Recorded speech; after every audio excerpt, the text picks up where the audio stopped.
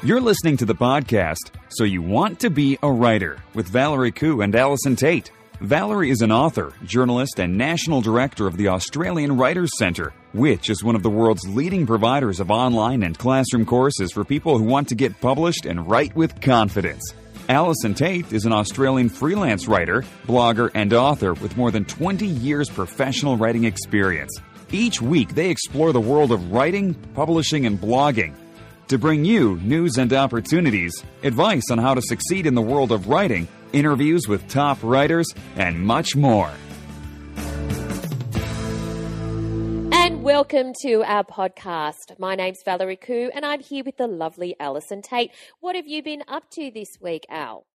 Well, I've been very, very busy. I'm doing some revisions on my manuscript for book 2 of my children's series, but I've also been spending a lot of time delving into the world of blogs because I'm currently judging the finalists for the Best Australian Blogs competition, looking for my category winner, and it's very, very exciting. And I'm really enjoying it because it's an excellent opportunity to spend time faffing about with blogs. It's a great job. Great excuse, isn't it, to just meander in the blog. It gets no better. Absolutely. I can honestly and legitimately say that I am working. And there's, really, if people paid me to read all the time, I'd be really happy. And any standouts? Can you give us a hint? I'm not giving any hints because I have to say that the quality of the blogs that I've been reading is amazing, and I've discovered some new ones. And that's the beautiful thing about the competition, is that it introduces you to categories even that perhaps you haven't really looked at before. And there's some of the voices out there are just incredible, and that's what I look for in a blog. I look for a voice that makes me engaged and makes me listen, and it's an indefinable X factor, but the blogs that I'm looking at the moment definitely have it. So it's really exciting. We should have that, the X factor for bloggers. I wonder if that'd be a good reality show. Well, I think it'd be about as exciting as watching someone write a book, as we talked about previously. But nonetheless, have you been watching that, by the way? I must admit that I have been travelling quite a bit, so I need to catch up on all of my little tasks. I can't even speak today because, in fact, I landed this morning from LA after about 30 hours or so because of various connecting flights. I had to take 3 planes, and I'm just grateful to be awake, to be honest. I'm pretty impressed that you're talking back to me. I had to say, I did think I was going to sit here doing myself a little monologue today, which would not have been entertaining for anyone but me, but nonetheless. So what did you do? What did you learn? Where did you go? Oh, well, I went to Phoenix to a conference, which, probably for our listeners isn't that exciting because it was on software. However, one thing that happened on the way there was I was flicking through Qantas in-flight entertainment, and there was this great documentary called Meet the Pressers, and it was all about newspapers and how they're going to adapt or survive or die in the digital age. And it was sleepy time on the plane, the lights are out and everyone's having a little snooze. And I just became so engaged with this documentary because it had a lot of insight into, the industry we're in, that I got my iPad out and I was busy typing away. And, people probably weren't very happy with me. I already had 2 people on this trip say to me, "Are you really angry with your keyboard?" You are typing loud and fast. That's not good. Just like that scene in that George Clooney movie, Up in the Air, with the girl who types it, angrily at her keyboard. So anyway, what was interesting is that Professor Bill Gruskin from the Columbia School of Journalism, who kind of heads up their digital journalism faculty or whatever it's called, had a lot of interesting things to say in the documentary. And, he was saying that a lot of newspapers who aren't going to adapt, of course, going to die because it's the simple reality that every day, his words were, every day people die. And those people were raised on print. And every day new people enter the whole, process, and they're just raised on digital. So they know of no other kind of, no other way of receiving information. That's the only way that they're used to. And, as we get older, the people who are used to print or who appreciate print are going to die off.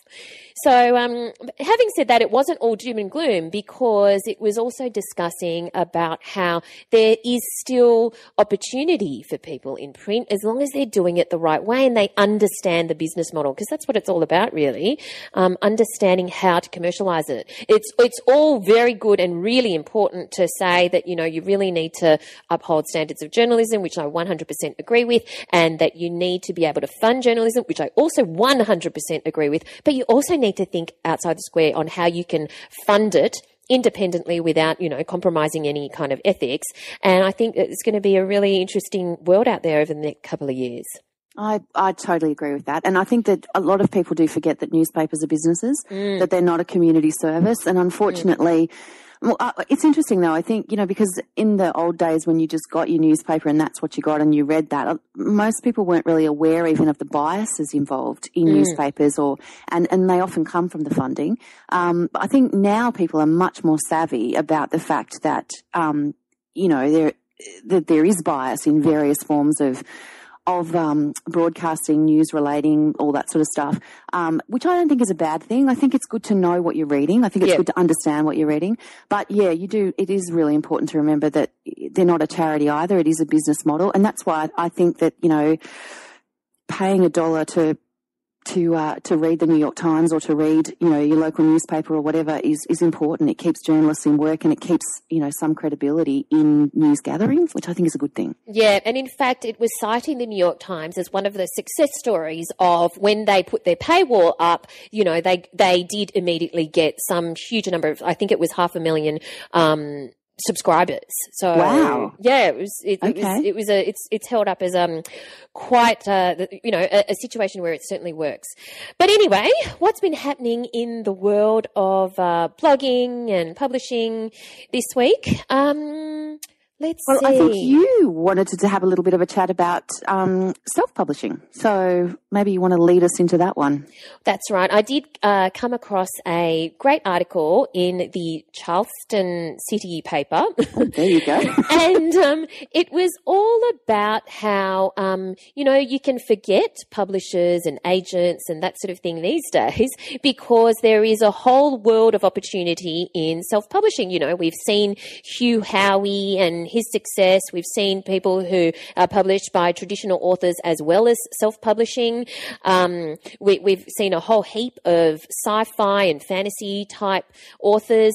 But I think one of the things that people get excited about is that this opportunity is out there, but they forget that after you write the book, the real hard work begins. So we'll put a link in the show notes, but it's basically saying, forget agents and big-time publishers. Today's savvy writers are authors of their own destiny.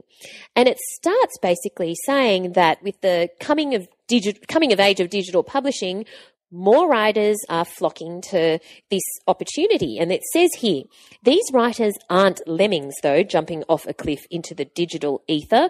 No, they are marketing savvy writers. And that is where the key word is, I believe. Yeah, marketing I think so too. Savvy writers who understand the opportunities and how you can, you know, nurture a readership and more importantly, get them to buy. So it's just a trend that we're seeing more and more of. Each week we see new evidence of people who are self-publishing and who are doing it well. That's right. And I mean, Hugh Howey is obviously at the forefront of it. And there's been some interesting sort of different articles around. Joanna Penn wrote some stuff just in the last couple of weeks on her blog about self-publishing. She went to a big indie publishing conference and she was hanging out with Hugh and various other people. And they were discussing this notion of being outliers in the sense of, you know, these big books that come from nowhere and suddenly take over the world. But I think, look, it's one of those situations. I'm actually currently in the process of reading Hugh Howey's book, the first one, Wool. I've got a print copy of it, which makes me so old school. But that's just how it works with me sometimes. I do read both, but I still prefer a print book, you know, for reasons that I read my ebooks on an iPad and my arms get sore. Okay? That's all I'm saying. Get an iPad mini. Well, you know, like I could possibly have a device for every occasion, but I'm trying to keep myself fairly limited. And I'm really enjoying the story. You know, he writes a great story. And I think that and I can see why why so many people have flocked to it. I would really like to have been there at the start of his journey to see how that, I would have liked to have watched him from day one to see exactly how it worked. But he writes a lot on his own blog about, he brought out a report a few months ago, I think it was, about how much people are actually earning in self-publishing, and that was and how much they're earning in traditional publishing. It was a comparison, and that causes a huge amount of controversy all over the internet, as these things do. So that's definitely worth having a look at. I will put a link to that in the show notes. I think every author has to make the decision about what they want to do and what's going to work best for them. Yeah.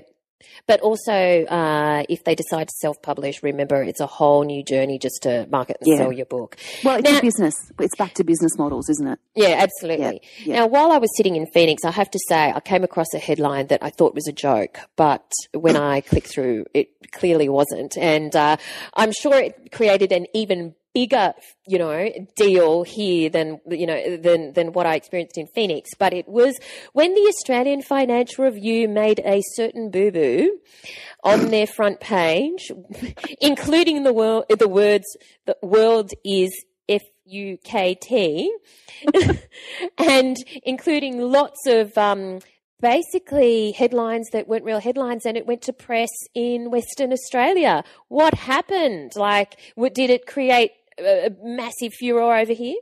Oh, absolutely. It went off. And the worst part about it for them was the fact that it was their special weekend Anzac Day edition. So it was on sale for days and days and days. And of course, it was one of those things where everybody was just like, how could this possibly happen? But I mean, all it said to me was, as you and I both know, sub-editors have been out of jobs in newspapers and they've been, minimizing numbers, outsourcing sub-editing, and I'm sorry, but this is what happens when you don't have someone who actually is looking at every single word really, really carefully. It's important. And also underlined to me the importance of most of the art directors I've ever worked with, and I say most because it's not all, used to use Latin for their dummy copy, lorem ipsum, and it was, standard because you could see straight away that it wasn't the real text, and I think that kind of stuff is really important because this is what, nobody wants this to happen. And certainly it was a terrible thing to happen. I felt very sorry for them in a way. Oh, yeah. But I also thought, come on, guys, you're supposed to be a quality newspaper. Yeah, well, I know of a sub-editor who was actually in a job for a newspaper who I will not name. It's a real newspaper, but and it wasn't a newspaper in this country. I've worked overseas as well. And the headline came out, and it was about like a procession, like a really major procession down the street on a major day. And it was a great picture story. It was probably the Sunday paper or something. And it was a great success, and it was all, fabulous, and everyone had a good time. And in massive, massive writing of the whole front page of the paper, it said, "Dazzling debacle works." And that's because the sub-editor thought debacle meant the same as spectacle. Oh, no. True story. Now that is fantastic. The other thing, I think of a few parades that could have been described like that. Well, yeah, there were a few heads I think were going to roll at that particular publication. But in the world of writing and publishing, we've all heard of NaNoWriMo, which is National Novel Writing Month, and that is in November every year, and that's great fun. But now there is JunoWriMo, as if having NaNoWriMo wasn't enough. It's actually two girls, Becca Campbell and Anna Howard, who say they're participants and huge fans of NaNoWriMo. And on the side it said Becca got the crazy idea of starting up her own version of a novel in a month adventure in June because November wasn't enough, and started tweeting the idea around. Anna tweeted back, and Becca asked for her help. And so they've ended up starting JunoWriMo. And we'll put the link in the show notes, but basically it's JunoWriMo.com. What do you think of JunoWriMo, Al? Well, look, I think it's, NaNoWriMo has just had Camp NaNoWriMo, which I think is this month, and that's, it's a similar deal. Look, I think it's one of those things that I think anything that gets people writing is a great thing. I mean, NaNoWriMo for me, I've done it for the last 4 years, I think. And I wrote the first year I did it, I wrote the first draft of an adult novel, which I'm working on sending out. I'm hoping to get that ready to send out to publishers towards the end of this year. And I think the third one I did, I wrote the first draft of the first book in my children's series, which is coming out in October. So the first draft, I mean, to me, it is all about getting a first draft down, and that's it, because 50,000 words in most cases is not an entire book anyway.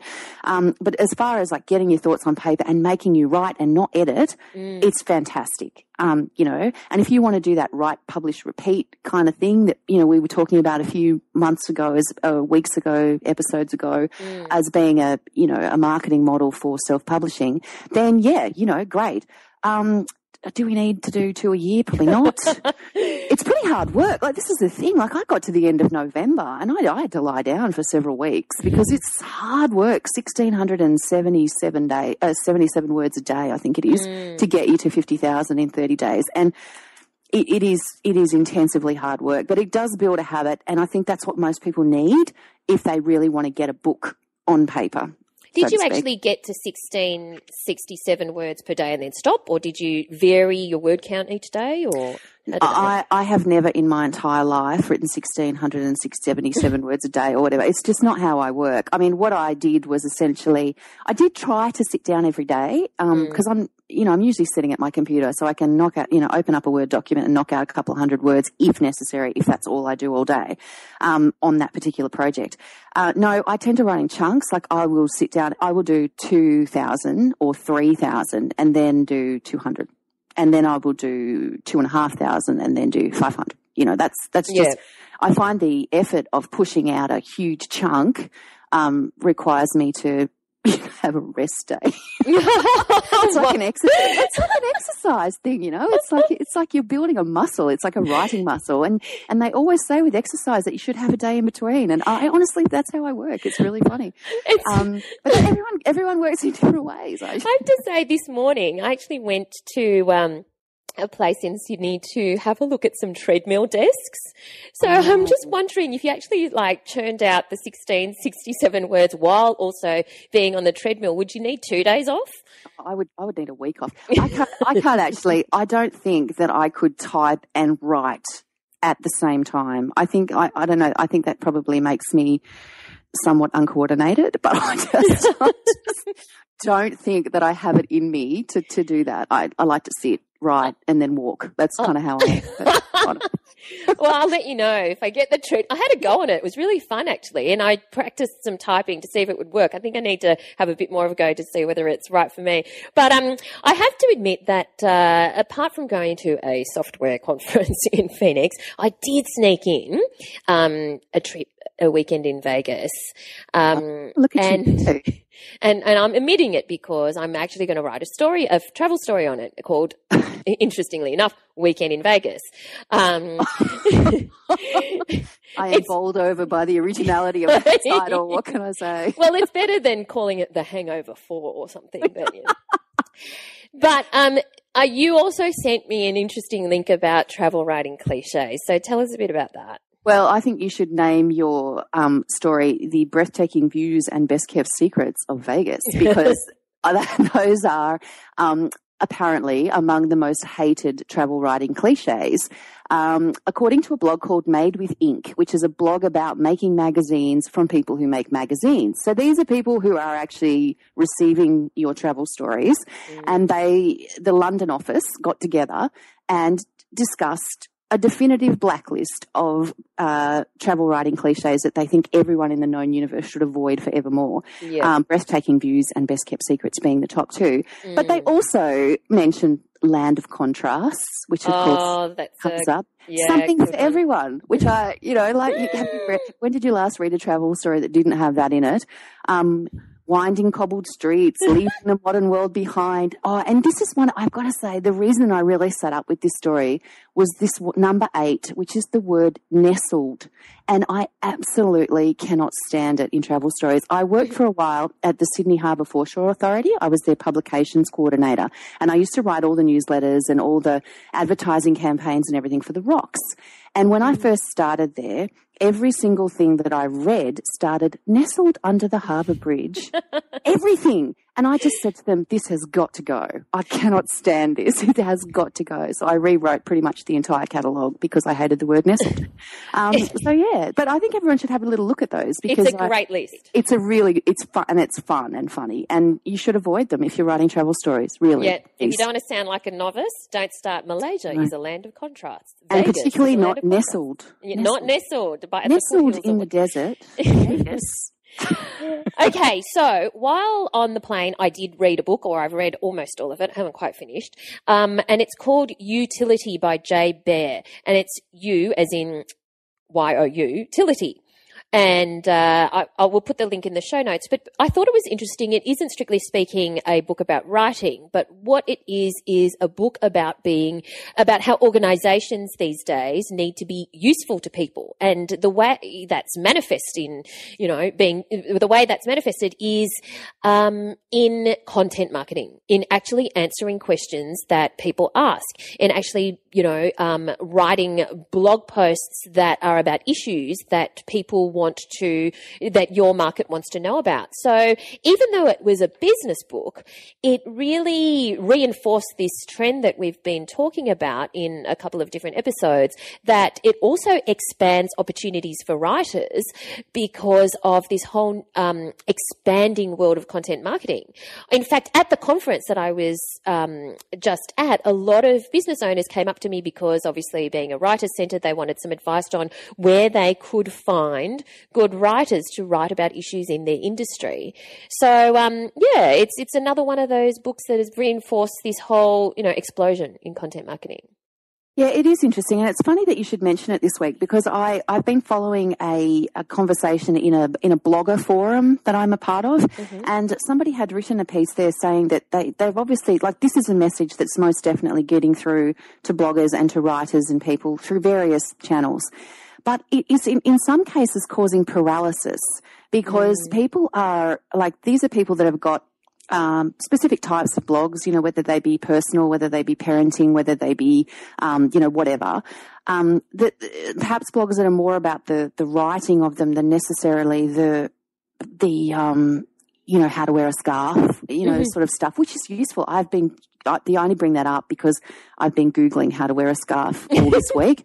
I cleared out my wardrobes and found I had 27 scarves and I don't know what to do with any of them. But anyway, that's a whole nother story. Okay. This particular person was paralyzed by this notion that her blog posts have to be useful.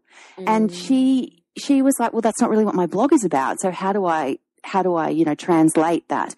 And I think sometimes too much information is just as difficult for people as not enough. And yep. I think that in that sort of instance, my suggestion was, as it always is, that, if you have a personal blog or a parenting blog or whatever your kind of blog may be, if it's that sort of thing, you have to write it like no one's reading it. The more uptight you get about what readers are expecting, and I know this because I've experienced it myself. I go through phases where I think, oh my God, I've written, 26 whimsical posts in a row, and what do people want from me? And, at the end of the day, I just think, well, they obviously come along because they like what I'm saying. Yeah. They like my writing, and so therefore I'll just keep doing that. Yeah, true. And it's interesting because the world of blogs opens it up to all sorts of things. You don't necessarily have to be useful all the time. You can use your blog as a journal. You can use a blog as, a stream of consciousness if you really want to. And that's something that, we've seen in the finalists of the Best Australian Blogs competition, which have been announced this week, which you're currently judging. Which I'm currently judging. And if you want to have a look at the finalists, that's at bestaustralianblogs.com.au. But this week, our writer in residence instance, is Gabrielle Tozer. And, her book is The Intern, and it's done extremely well. It's a YA, young adult, novel, and it's, no doubt drawn from Gabrielle's experience, because Gabrielle has worked in the magazine industry for several years, and she's, her book has been compared to The Devil Wears Prada, but it's very much a book that goes behind the scenes of a glossy magazine and gives us an insight into that world. And it's already she's already writing the sequel. Yes. I love watching that on Facebook as people unravel their sequels and things like that as well. But yeah, I'm looking forward to this interview because she has done so well with that first book. Let's talk to Gabrielle. Thanks for joining us today, Gab. My pleasure. Thank you for having me.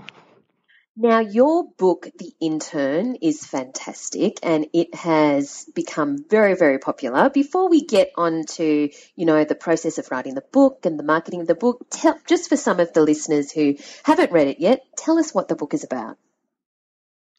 So The Intern is a young adult novel, so it's targeted at teen girls and older. Basically, it follows the adventures of Josie Browning, who's 17 years old.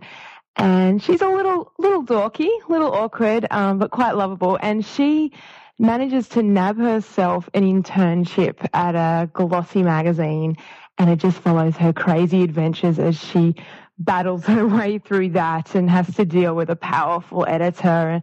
Yeah, just a bit of fun, a bit of a fun read. And were you ever an intern at a glossy magazine? I've done a lot of interning and work experience over the years at a number of different titles, but never one quite as glossy, I suppose, as the magazine that I've portrayed in the novel. But I have worked at those types of magazines. So there are some people who are obviously drawing parallels with The Devil Wears Prada. Is it similar in that vein? Look, while it's really flattering that people have compared us, because obviously it's both set in magazines, this is a slightly younger story. It's targeted at a younger audience, and it doesn't have quite as much of a fashion focus.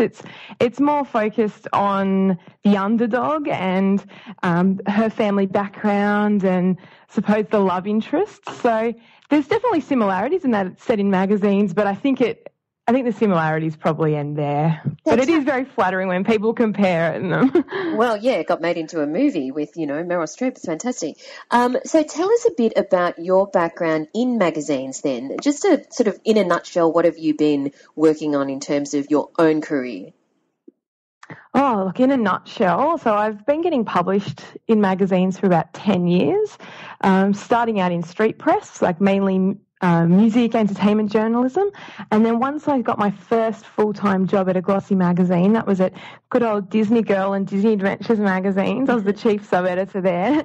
I went and moved into roles and writing for places like Dolly Magazine, Cosmo. I've written for Girlfriend, including a bunch of other mags as well, like Health and Lifestyle, everything from Mother and Baby to Prevention magazine. So just racking up a lot of notches on the magazine belt. And when did you decide, look, I really want to turn my hand to fiction? And how did the book, The Intern, get started? What inspired it? Look, I'm one of those dads that's known that what they've wanted to do is from a really young age. So I've wanted to be an author since I was 6 years old, as well as being a journalist as well. I had a very ambitious young child. So it's always been in the back of my mind. I studied journalism and creative writing at uni. And I think it was just a matter of when I'd finally start, not if I would. So what happened was I actually met a publisher at a course that I was doing, and she was a non-fiction publisher, so it didn't really, wasn't my cup of tea, but we hit it off, and she, without her telling me, she actually recommended me to a fiction publisher, and that's where this crazy adventure all began. And next minute I found myself pitching stories, and that's when the seed was planted for The Intern. I suggested the idea, they liked it, and next minute I was writing sample chapters. Great. And so you just said that you were pitching stories. So was the intern one of several story ideas that you pitched to them? And did they say, okay, we actually like that one? Or how did that all come about? Right. So I didn't want to put all my eggs in one basket. This is as a writing newbie. I wasn't quite sure how the whole process works. So I thought it was best to give them a few. So I pitched them, I think, 3 or 4, all young adult. I think there's maybe one children's idea in there as well, because my publisher looks after both. And they were all stories that I would have been really happy to write. Like, I was passionate about all of them. And they came back, and there was 2 that they loved the most. And the intern, or what would soon become the intern, was one of them. And there was another one that they liked as well. And then they said, look, we'd be happy to see some sample chapters for either of these, up to you. And so I asked myself what I felt ready to write, and that was definitely the intern. I think for my first novel, I jumped into that whole cliche of write what you know, but then I wanted to exaggerate that and have a lot of fun with it. So it was a good place to start, but it was encouraging to know that there's other ideas beyond that they're interested in as well. So yeah, it was just very exciting process. So people are often interested in the actual process. So can you take us through, when did that conversation occur? Like when you pitched the story ideas to the publisher, they said, oh, look, we like these ones. And then how long did it take for you to write the sample chapters? And then once they said yes, how long did it take to write the book? And then, when did it come out? So can you actually just kind of take us through the journey? Oh, yeah, this not wanting to scare anyone off how long the process is. It's definitely not for the faint-hearted if you're impatient like me. I'm trying to cast my mind back. So this all began in 2011. However, I had met the publisher that began this years before that. We just stayed in touch. So 2011, I think it was about September or August that I pitched them some ideas. Yep. Really briefly, like a paragraph each. Then they were like happy to hear about the intern. I wrote some sample chapters. They loved those. Next minute I knew I was having to write some more. How long did you take to write the sample chapters? I'm a bit of an all or nothing writer at times, so I bashed them out pretty quickly, I must admit. Probably was within a month. Mm-hmm. There's 4 chapters that and look, there's not so much a formula you can follow because, everyone's chapters are different lengths, but I just aimed for 4, which from the top of my head, I think it was like 7,000 or 8,000 words. Mm-hmm. And then edited them a lot before I sent them through. Having worked as a writer and as a sub-editor, that I knew that self-editing before showing them was really important. So I got that sent off. Once they were happy to see more, I suddenly started self-sabotaging, was completely terrified by the process and needed them to set me a deadline. Like, they were happy for me just to send in chapters whenever I was comfortable, but I'm so used to working to a deadline, I actually begged them to give me one. So the next minute I knew, they were like, let's get it through to us really soon. So I found myself pumping out an entire manuscript, which ended up being 80,000 words within about 5 months. Wow. Which is crazy because I was working full time. And this is what I mean about not always, perhaps don't follow exactly what I do because it can be a bit all or nothing and all consuming. But then I spent about a year before showing them self-editing. Maybe under a year, maybe more like 8-9 months self-editing. Then I showed them and I had to send it to them. Why did you take a year? I think it was about. Sorry to interrupt, but why did you take a year to go through that self-editing process, especially when it took you 5 months to pump it out? Because the reason it took me 5 months to bash out 80,000 words because I follow the mentality of write because you can't just write it because you can't edit a blank page. So the writing was very raw and it needed a lot of work before it was ready to show anyone. But it's kind of like that was me just getting my story out. So all up with like writing it and putting it together was probably like just over a year in total. Mm-hmm. And then I sent the manuscript to them in about June 2012. I'm trying to remember. I'm trying to get my timeline straight. I think I've missed I think I've done something wrong here. 2013, I think. If you, that 2013 makes sense. Well, I mustn't have taken a year to edit it then, because in August 2012, I found out that they were going to buy it, and then they offered me a 2-book deal, and the rest, as they say, is history. So I mustn't have taken quite as long as I've imagined pumping out the editing. It just feels longer because the process has just been going on, and considering it's been going since 2011, it's all become a bit of a blur. Okay, so it's now 2014. When did the book come out?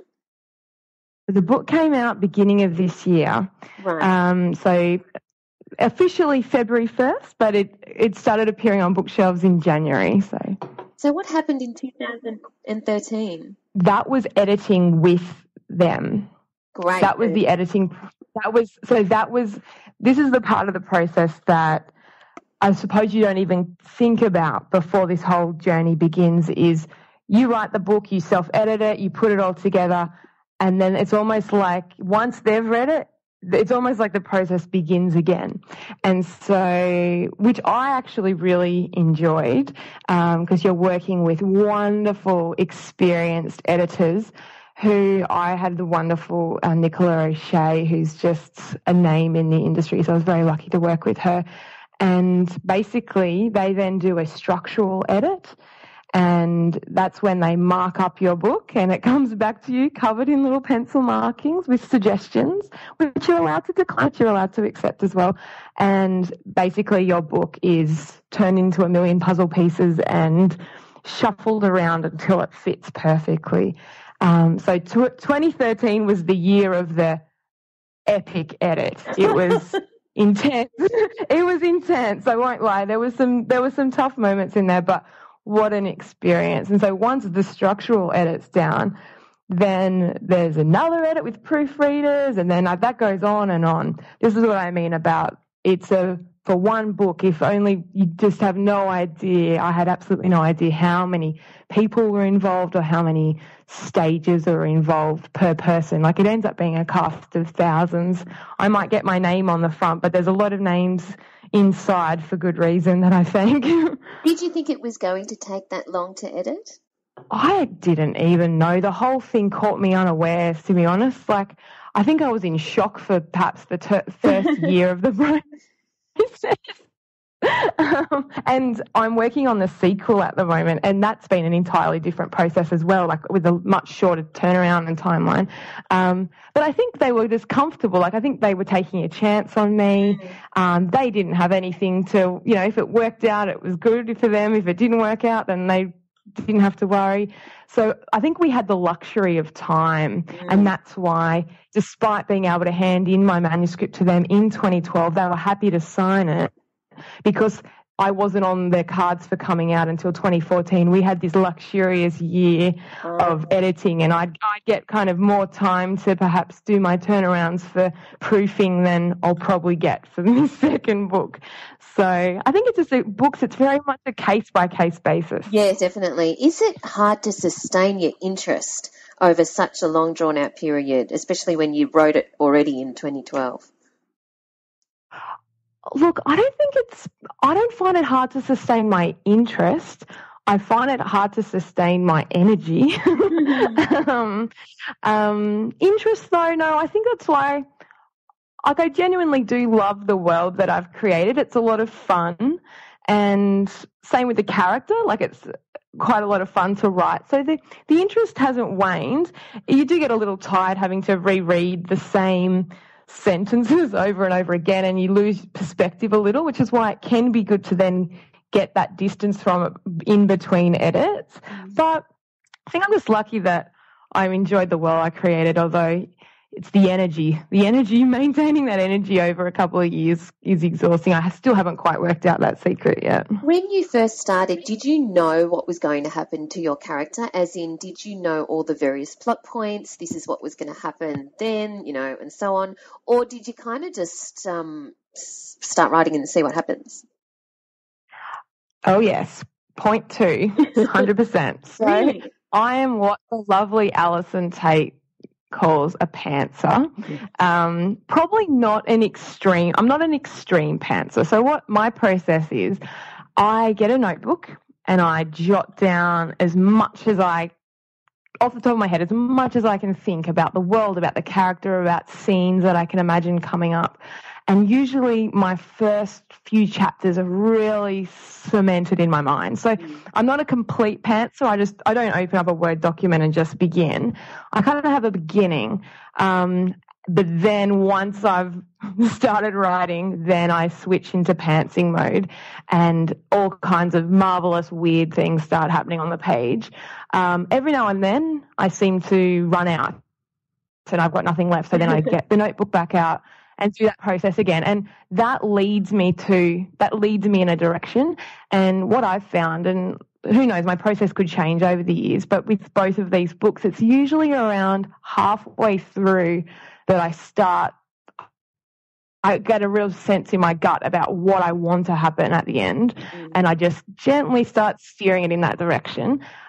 This process is good for me because as a former sub-editor, I am prone to perfectionism and overthinking and self-sabotaging. So, wanting to perfect everything before you've even got the idea out. So this kind of helps me just to, let it flow a little bit more, turn the tap on, as they say. Sure. But what it does make difficult is there is a lot of rewriting at the end. So once that first stuff's done, there is a lot of rewriting to be done. So I'm sure that there's some happy medium that I'll learn as I get older, but all in good time. Well, obviously you're obviously doing something right because the book has done really well, and I understand it's in reprint. Tell us about how the book has gone so far. Oh, look, it's been a wonderful year.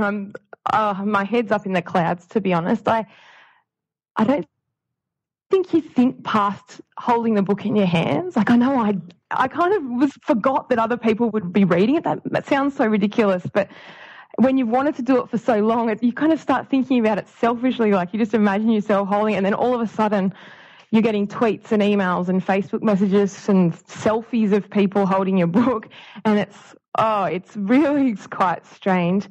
The feedback's been really great. So I wrote this primarily with teen girls in mind. I love that readership. I love that demographic.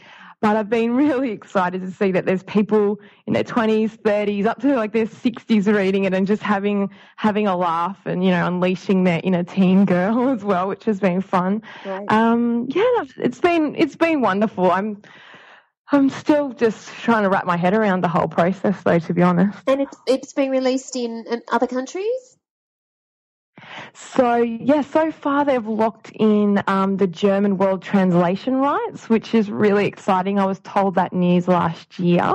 So that was before it had come out in Australia. So a German version of The Intern will be on shelves early next year. So that it'll come out the same time the sequel comes out in Australia and New Zealand. That's really, I can't wait to see that cover as well. I imagine it'll be a whole new thing. Yeah, so not only in German, it's already gone into reprint. Now, that is not least because you've been quite clever in making sure that it gets out there, that you've done some marketing for it. Can you tell us a little bit about that strategy so that maybe some other authors can see what authors can do to get the kind of exposure? Because you've got a lot of press for it, which is great. Tell us how you think you've gotten all that press. Okay, so I'll just start by saying that if you're with a publishing house, then you will have a publicist. So absolutely some of the things that have come for me have been through my publicist and my marketing team. They put together an amazing marketing campaign that helped me get a lot of press and a lot of interest from the blogging world. However, having worked in the media for so long, I suppose I put my journalist hat on and thought, what would I like to receive as a journalist, and what would I consider putting in a magazine? So I basically sat down and thought, well, first of all, we'll need some nice photos. So if I can, point one would be get some really nice professional photos taken, the kind that you can imagine running in a newspaper or a magazine, because even if you've got the best story ever written, if there's not an image to run with it, and that'll really reduce your chances of being mentioned. Get a great website going. This is one of those things where you have to pay for it as the author. You know, I just sucked it up, paid for it, got a professional to do it. I'm not a designer by any means. And so you want to be able to send people to your website to find out more about you and include some kind of press kit on there as well with all the information, whether it's down to the synopsis of your book, to the price with more photos of you, pictures of your cover. Just basically make it as easy for the media to write about you as possible. Think of everything that you'd include and put it on this one page. Right. And before the book comes out, you need to remember that media organisations, especially magazines and newspapers, but more magazines, have long lead times. Yeah. So say your book's coming out in January, you need to start thinking about this back in October the previous year, and maybe like just write a list down of places that you think are relevant to your book. Who are the kinds of people that are reading it? Actually put together some kind of spreadsheet or document and the contacts, and make sure your publicist has that. Like, if they're able to take care of all this for you, then that's wonderful. If they're not, then there's no harm in you putting together a little thing yourself and dropping them a line, or following up perhaps on a more personal level. But I think it's really important to target places appropriately. So there's no point targeting a magazine like Girlfriend if your book's targeted at 50-year-old women. So it's just really thinking about your audience, and that's one thing that's really helped me. I think it's kind of, and I've been declined by lots of places as well, and same with my publicist. Like we've tried, and people don't always say yes, but I suppose it's just like, don't be afraid to hear no as well. Yeah. Because you'll never know what things will lead to. Like, someone over here might say no, but then you might have done something else earlier, and then someone else likes that, so they go, oh, we might cover her as well. And yeah, you just got to put yourself out there, I suppose, and just be as professional as possible. And I know it's hard, like this marketing self-promo side, it feels very strange, but I think these days as an author, it is a hat that you have to wear to build a profile. As weird as it feels, like I'd love to be able to just close down all my social media accounts and just, hibernate. But I think it's just your readers are out online and they want to be able to talk to you as well. So you've got to maintain that kind of like social media presence as well. But I will say, I know I'm giving lots of information here, but I think you need to remember to bring value to your social media as opposed to just promote. Of course. I love how you think about this whole thing, which is great, and it's so true. The writers can't just sort of sit in their garrets and write away. They need to actually be responsible for promoting themselves as well. So tell us when can we expect The Intern 2, and also what are you working on now? Alrighty, so the sequel to The Intern, which there actually isn't a title yet, but that'll hopefully be able to be announced later this year. Great. It'll be out on shelves early next year, which I'm still in the editing stage of that with the publisher, so that's exciting. A lot of work to be done though. And I have another couple of ideas brimming away in my mind, so I think I might be at that point that I was at back in 2011 where I'd send them off an email with about 4 ideas and see what jumps out at them as well, because I'm equally passionate about them all, but I'm not quite sure which is the right one. So we'll see if they can. Yeah, so I've got a lot kind of going on, but having written one book and edited a book and worked full-time all at the same time last year, I'm a bit more conscious about the timing now. It's like, can't do everything. Got to try and learn the art of work-life balance as well. I think that, maybe what we can do is end with your advice on that, because a lot of people say, oh, look, I have a full-time job, I can't possibly write a book, but you did it. So what are your tips on that? When did you fit in time to write, and what's your advice to people on how to be able to juggle that? Because that's reality when you're starting out. It is, and it's a tough reality, and I don't think I quite knew what I was getting into, but it is worth it in the long run. So my first piece of advice would be you need a routine. Like, as ideal as it would to be able to just write whenever inspiration strikes, that is not going to cut it if you want to meet your deadline for a publisher or for you to be able to hand in a manuscript. So for me, it was in the mornings. This makes people sick. 5:30 a.m. I'd get up, put in about an hour or two before work, and then I'd go and do a full day work. Then I'd have my nights off, and then I'd work chunks of time on the weekend, but still have my breaks. So that worked for me. The alarm would go off at the same time every day. Wow. And so that was tough, but it got it done. Other people might prefer to do it after work if you're working full time, but I just found I was too wiped to be able to do that. So that's probably the main one. But I suppose it's for me, I can look back and think of things that I wish I had done to make it easier as well. So I think you still need to really look after yourself. Like, it's easy just to throw everything into this one project, but you need to remember that, you got to still look after yourself. You've got to eat well, give yourself energy, that kind of thing. Exercise, that kind of dropped off for me when I think it actually would have helped me, give me more energy throughout the process. And keep living your life. Like, the more, if you've got deadlines, it can be hard, and you can think, I can't do that. I don't have time. But you need to make sure you're getting new experiences and meeting new people and that type of thing for future inspiration, for stories and that. Sure.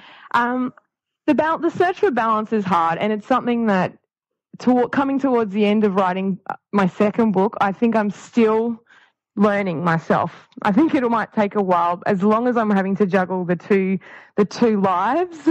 I think it is a difficult one. I'm sure. But don't be afraid to ask for help as well. If there's people in your life who love you, don't be afraid to let them know if you need an extra hand as well. Sure. Well, it's obviously working for you, Gab, so because The Intern's doing really well. Can't wait for the sequel. And no doubt there'll be many other story ideas and books to come. Thank you so much for your time today. Oh, thank you so much for having me, Val. It's been a pleasure. Well, that was Gab Tozer. Always great to talk to her too. She's so bright and bubbly, and she's, so interested. I mean, as you say, the experience that she has in that area is obviously, well reflected in the book, which I am reading at the moment. So there you go. Great fun. Now, our app pick for this week, which I think is totally fun, is called Noisly.com, and that's Noisli.com. We'll put a link in the show notes. But basically, it's an app where, how recently we spoke about an app called Coffitivity, which is an app where you can, if you want some ambient noise, if you don't like the dead silence while you're writing, it's the noise of a cafe in the background. Yes. Well, this is a similar app, except in addition to having cafe noise, it's also got, if you prefer, the noise of rain, or it has the noise of a background thunderstorm. Right. Or it's got leaves rustling, or waves, or just nighttime sort of crickets. Or if you really like just white noise, it's got 3 different pitches of white noise. Or if you really want, you can combine them and put the white noise with the thunderstorm. Oh. And already my mind is just going round in circles going, okay. And I waste a lot of time with this app because I use the one which is a forest. Yes, because there's sort of like birds chirping and forest animal noises. And I have to admit, I put it on just to entertain myself to see how my cat Rocky reacts. Oh. That's cruel. He's looking for birds that don't exist, isn't he? I know, but it's so cute. Oh, Val, that's cruel. Well, I have to say that I just can't think of anything worse than any of that. I sit here all day by myself in complete and utter silence, and I like it. Okay, well, in that case, we'll move on to what is our working writer's tip this week. Well, it's an interesting one. It's something that a lot of because I know a lot of editors, and they talk about this quite regularly, and that is the importance of actually reading the publications that you want to write for. Oh. I think that a lot of freelancers think, I've got an idea that will suit 18-year-old or 21-year-old women, I'll send it to Clio, without ever actually picking up a copy of Clio to see what Clio is doing now, because the last time you read Clio may have been 10 years ago. Yes. And Clio now is quite a different magazine to what Clio was 10 years ago. Yeah. And this is something that came up a lot. I wrote an ebook towards the end of last year called Get Paid to Write, and it's all about tips for freelancers and how I go about things and how to find case studies. And it's probably more insight into my brain than anybody ever needed. But I get a lot of people who say to me that they want to pick my brains. Well, this is it. There it is. Have a look at it. It's right there. Yeah. And one of the things I did was I interviewed editors of, working editors of current publications about what they look for in freelancers, like what makes a great freelancer for them. And they were all extremely generous with their time and gave me fantastic answers. And one of the things that comes up with them over and over again is we want a story that is written for us. Yeah. And that's the importance of that when you're pitching anything is so important because, it's again, let's use Clio as an example again. Clio versus Cosmo. Now, people will send exactly the same story to both of those publications, but in actual fact, they require tweaking. They're not the same. And, you can pitch the same, like if it gets knocked back by one, you can pitch it to another, but you cannot send the same pitch. No. You have to think about what is it that this publication requires from this particular subject? And the chances are that it will be different to whoever you sent it to before. And until you actually match up the publication with the pitch, you will not get the job. And that, you won't find out what that publication is all about unless you read it. And when I say read it, I mean read at least 6 back issues. Yes. See what they're doing, what they've already published, because that's the other thing. There's nothing worse than being a features editor and receiving a pitch for a story, 2 weeks after you've published a magazine that has that same story in it. Exactly. Really, really important. I mean, you've worked as an editor. You must have seen this stuff before. Yeah, definitely. And where can we get your ebook? You can buy it on my website. I'll put the link in the show notes. And of course, it's amazing. Like, really. Of course. Well, I've read it. I've read it and it is amazing. Anyway, that brings us to the end of our podcast this week. So what are you up to until we next speak? Well, I'm judging blogs, obviously, which is great. So when I'm faffing around on the internet talking to people on Twitter, I'm judging blogs. And the other thing that I'll be doing is I'll be doing some copy editing because I have copy edits of my book 1 for my children's series landing on my desk at the end of this week. So whilst I'm sort of redrafting book 2, I'll be copy editing book 1, which is very exciting. And what's the book called again? The series is called The Mapmaker Chronicles, and I'm hoping to have a cover in a couple of weeks, and I will put out a full blog post and all the details and all the publication dates and everything in that. So I will keep you posted. Will you be including the maps? I know that might sound like a dumb question, but I love maps. Oh God, so do I. That's why I've written the book. Obviously the publisher and I are in the process of talking about all the different things that we may do. And again, I'll have more details about that once I have more details. Stay tuned, everyone. Stay tuned, well, exactly. In the meantime, I will be attempting to fend off jet lag and deciding whether or not to get a treadmill desk. So, may have a decision by the next episode. In the meantime, we would love to hear from you. If you would like to contact us, email podcast@writerscentre.com.au. You can find Alison at AlisonTate.com. Me at ValerieKhoo.com. And of course, these podcasts, you'll be able to find transcripts of the interviews and everything at writerscentre.com.au/podcast. And thank you to everyone who has left a review on iTunes. We really appreciate it. It's been great to hear from you. And we have reached, at this stage, number 42 in all podcasts in Australia. Fantastic. So thank you so much for your support. Really appreciate that. Well, there we go. Clearly, I need to get some sleep. You need to go and have a lie flying down. in from LA. We really appreciate that. And this is probably a good note to end on. See you next time. Bye.